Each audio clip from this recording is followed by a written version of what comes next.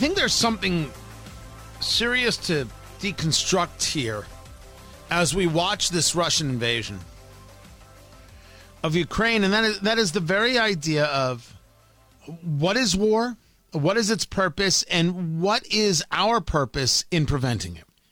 Tony Katz today. It's good to be with you. Facebook, Tony Katz Radio. Find everything at TonyKatz.com.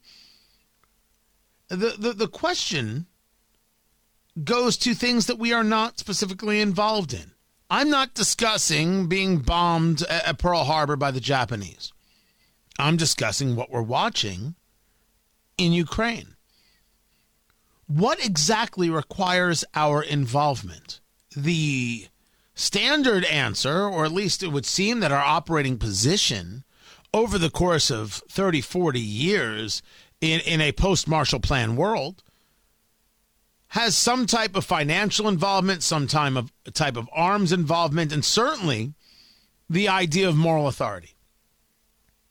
Moral authority that we had, that we held. And maybe it was held through the idea of paying this one, paying that one, paying the other one, buying friends. Maybe it was held by having the troops around the globe, but that is something that people tired of.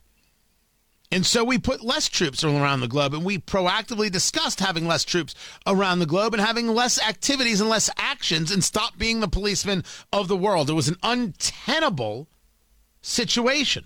Maybe it was. Did that lead to Putin deciding now is the moment to invade Ukraine?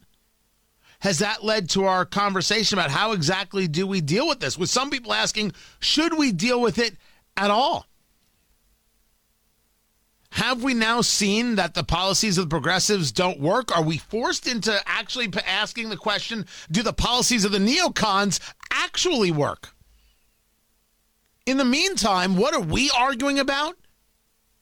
Labs in Ukraine.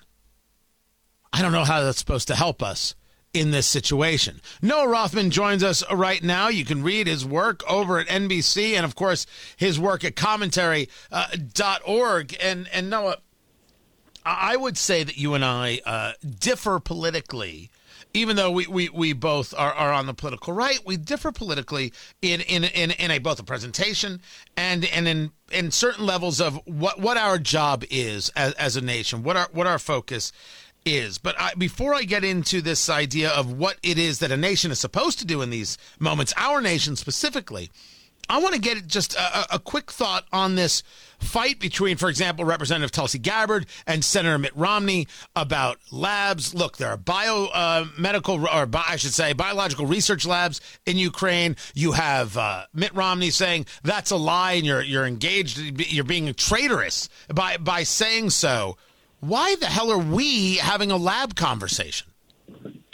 We certainly shouldn't. I can tell you that just the nature of my job has compelled me to do more reading about biomedical research in Ukraine than I particularly like to, and I have found it to be an utter waste of my time, only because Moscow introduced this narrative into the ecosystem well over 2 weeks into its invasion of Ukraine. And then a lot of people who have become very uncomfortable with the rhetorical position they've been put in because Russia has not provided any reasonable rationale for this invasion have subsequently fallen to form and adopted this post-action ad hoc rationale for an invasion that's already 2 weeks old. And they're pretending it's the heart of the matter now when, and I can tell you this because my job requires it, having listened to everything the Kremlin has been saying justifying this war, everything from the re-amalgamation of the Tsarist empire. We're observing, the tragedies of losing this territory that was gained from the Ottomans in the 1700s. Literally, that was something Vladimir Putin said. To half a dozen ideas about how Ukraine is an American fiction that doesn't really exist and would collapse at the slightest push on the edifice. This is just a new rationale for an already ongoing war, and the only people who are repeating it uncritically are very uncomfortable by the position Russia has put them in without giving them a reasonable rationale for Russia's war of conquest. And it is a war of conquest. And I'm with you. My conversation with the labs over the past couple of days is if there are medical, or I should say biological research labs, that's different than, let's say, a biological warfare research lab. There could be these pathogens that, of course, could do damage. But I'm not surprised they exist in any country. I don't know what I'm supposed to be talking about here. Of course it was a Russian invention. It is Sun Tzu all over again. All warfare is deception. And this is how Vladimir Putin is built. And what it is taking away from is how we're supposed to be handling this, which really gets into this neocon versus populist versus what is American strength all about conversation. How is the United States, as you see it, based on your studies, supposed to be responding to something like this? How has it, and what is it doing today that you think is good or bad? Well, it's a good thing to define our terms in the way you did at the introduction, which I thought was very helpful, because the term neoconservative is bandied about as a more or less an epithet, pejorative nowadays, without actually understanding the definition of the word or its origins. The political movement arose in the 1970s, and it was primarily liberals, disaffected liberals, far left liberals, in fact, who had become very discomfited by their fellow progressives, who were no longer advocating a kind of Jacksonian, Jacksonian idea of democratic engagement with the world, which was combating communism, containing communism, a social safety net, yes, not a cradle-to-grave welfare state, recognizing the enemies of America, and not welcoming into the coalition people who are outright supporters of the Black Panthers or the Viet Cong. That's what created the neoconservative movement. And their advocacy when it comes to foreign policy centered around one particular policy: deterrence, deterring the Soviet Union, deterring China, deterring Iran from engaging in aggression abroad by being proactive, forward deployments, a containment strategy, and the like. The intellectual currents of the day maintained that a hard-nosed realist perspective would compel us to engage with the Soviet Union because it was just any other nation state. It just had a different way of doing things. It wasn't an evil state. And to even say that, to even conceive of conceptions as moral categories as absolute and stark as good and evil is just simply naive. I mean, this is the sort of thing that neoconservatives were combating. And their beliefs had a fair amount of substance to them established in the 1980s when we did apply a deterrent strategy, when we did confront the Soviet Union aggressively, seeking to maintain both numerical superiority in nuclear weapons and material superiority in delivery systems, and containing them and neutralizing their weapons with ideal platforms like an SDI, for example, which the technology didn't exist at the time, although it certainly does now. But there was there's a great hue and cry. Up to 2010, when I was doing my graduate work on missile defense, it was still believed to be in the international community a very destabilizing invention, because you would compel Russia to launch first because you neutralize their second strike capability. This is the sort of thinking that pervades international relations theory. So when we talk about neoconservatism today, we rarely talk about what they actually believe. And what they actually believe is confronting threats before they manifest into something worse later on. Talking to Noah Rothman of Commentary Magazine, commentary.org. Well, here is where it is seen. That neoconservatism is about being the policeman of the world. And as a nation, we have grown weary of being the policeman for not only the cost, but really asking, what has it gotten us? Now, I think there is an argument to be made that having a presence in certain places has kept certain levels of peace and has allowed us certain levels of peace. But isn't there an argument to be made that maybe the policy of 1983 is different than the policy we will need going into 2023? I mean, there's an argument to be made, sure. It's one that I would argue against. When people talk about, we have all these deployments abroad and everybody hates them. I don't hear anybody talking about, we talk only about Afghanistan, which we no longer have. I don't hear anybody in the Middle East, where we have, between 45 and 65,000 soldiers. But you rarely heard anybody talking about Europe or Japan or South Korea or sub-Saharan Africa or the American continent, rather. American deployments are all over the place, and mostly they're there not just for training and advisory missions, although that is a very low-cost and high-value way for us to maintain global peace so that we don't have to engage in larger deployments that maybe have a combat operation associated with them. But also, it's just a means by which we can deter foreign adversaries because they act as a tripwire. The presence of an American troop in a particular battlefield makes an enemy that's inclined towards a risky venture maybe a little bit less inclined. That's the essence of deterrence theory. That's all it is just making the other guy blink, because the consequences of doing something risky maybe outweigh the benefits of doing something risky.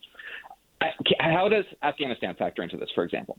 Did Russia invade Ukraine now, less than 6 months after America's humiliating and bloody retreat from Afghanistan? Did that have any effect on his thinking? We may never know. There's certainly no way to quantify it.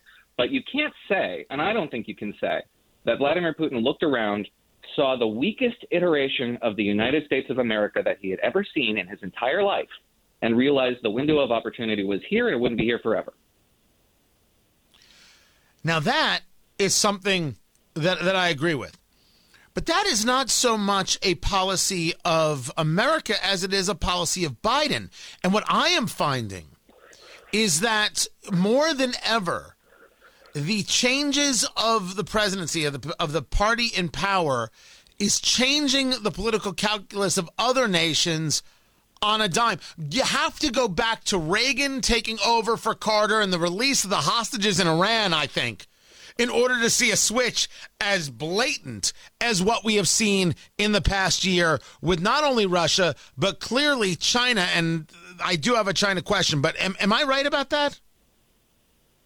Right about the idea that this we're not talking about the country, we're talking about political party. We're talking about who the actual leader is as opposed to a nationwide stance.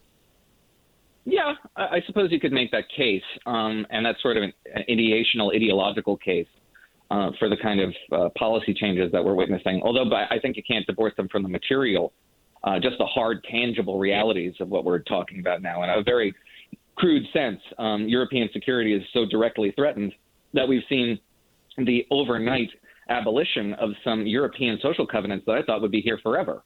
Swiss and Swedish neutrality, German pacifism. This sort of stuff was non-negotiable 3 weeks ago. It's now antiquated to the point of being delusional.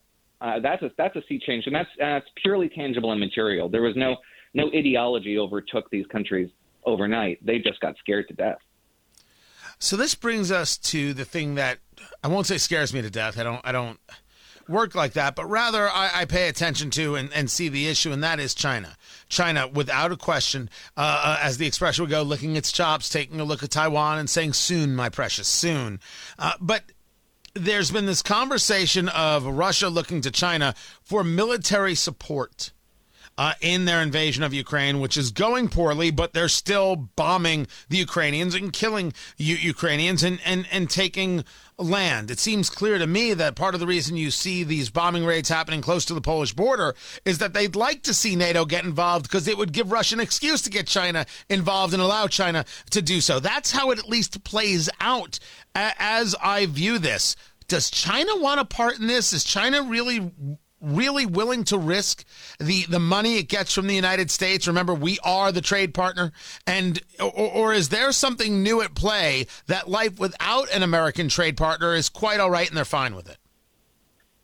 I don't think so. No, I don't think you're going to see China become materially involved, by which I mean if reports are accurate, and we don't even know if they're accurate, but the reports suggest that Russia's been soliciting from Beijing assistance, not just humanitarian assistance, financial assistance, but also military assistance in the form of munitions and even weapons platforms like drones.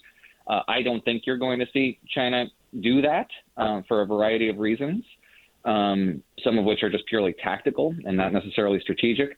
But yeah, I don't expect that you're going to see China engage directly in this war, because that would make them a direct competitor to NATO. It would be the first proxy war between the United States and China in the European theater, and it would also render Russia wholly dependent on China. So no, I don't think you're going to see that. And the other thing to think of here, and I've been saying this for many, many years, is that we've been devoting a little bit too much attention to China as a direct military competitor with the United States. They will be within our lifetime, but they are not there yet because they understand time is on their side. China is a rising power economically, militarily. They know it, and they know they have all the time in the world to shape the events in their region toward their favor because they perceive the United States to be in decline, although the calculation may be changing based on the West's response, unified and aggressive response to Russian action. Russia is different. Russia understands itself to be a declining power, which means it has a very narrow window of opportunity to secure its objectives in its region before that status closes in on it. And it's been acting very aggressively and recklessly in the pursuit of those interests with the understanding that time is not on its side. Which is why they have been and remain a far more urgent near-term threat than the one presented by China. Although China is the more existential threat from our perspective, it is not the near-term threat. Noah Rothman, Commentary Magazine, commentary.org. Noah C. Rothman on the Twitter box. Always a pleasure, man. We've got more. I'm Tony Katz.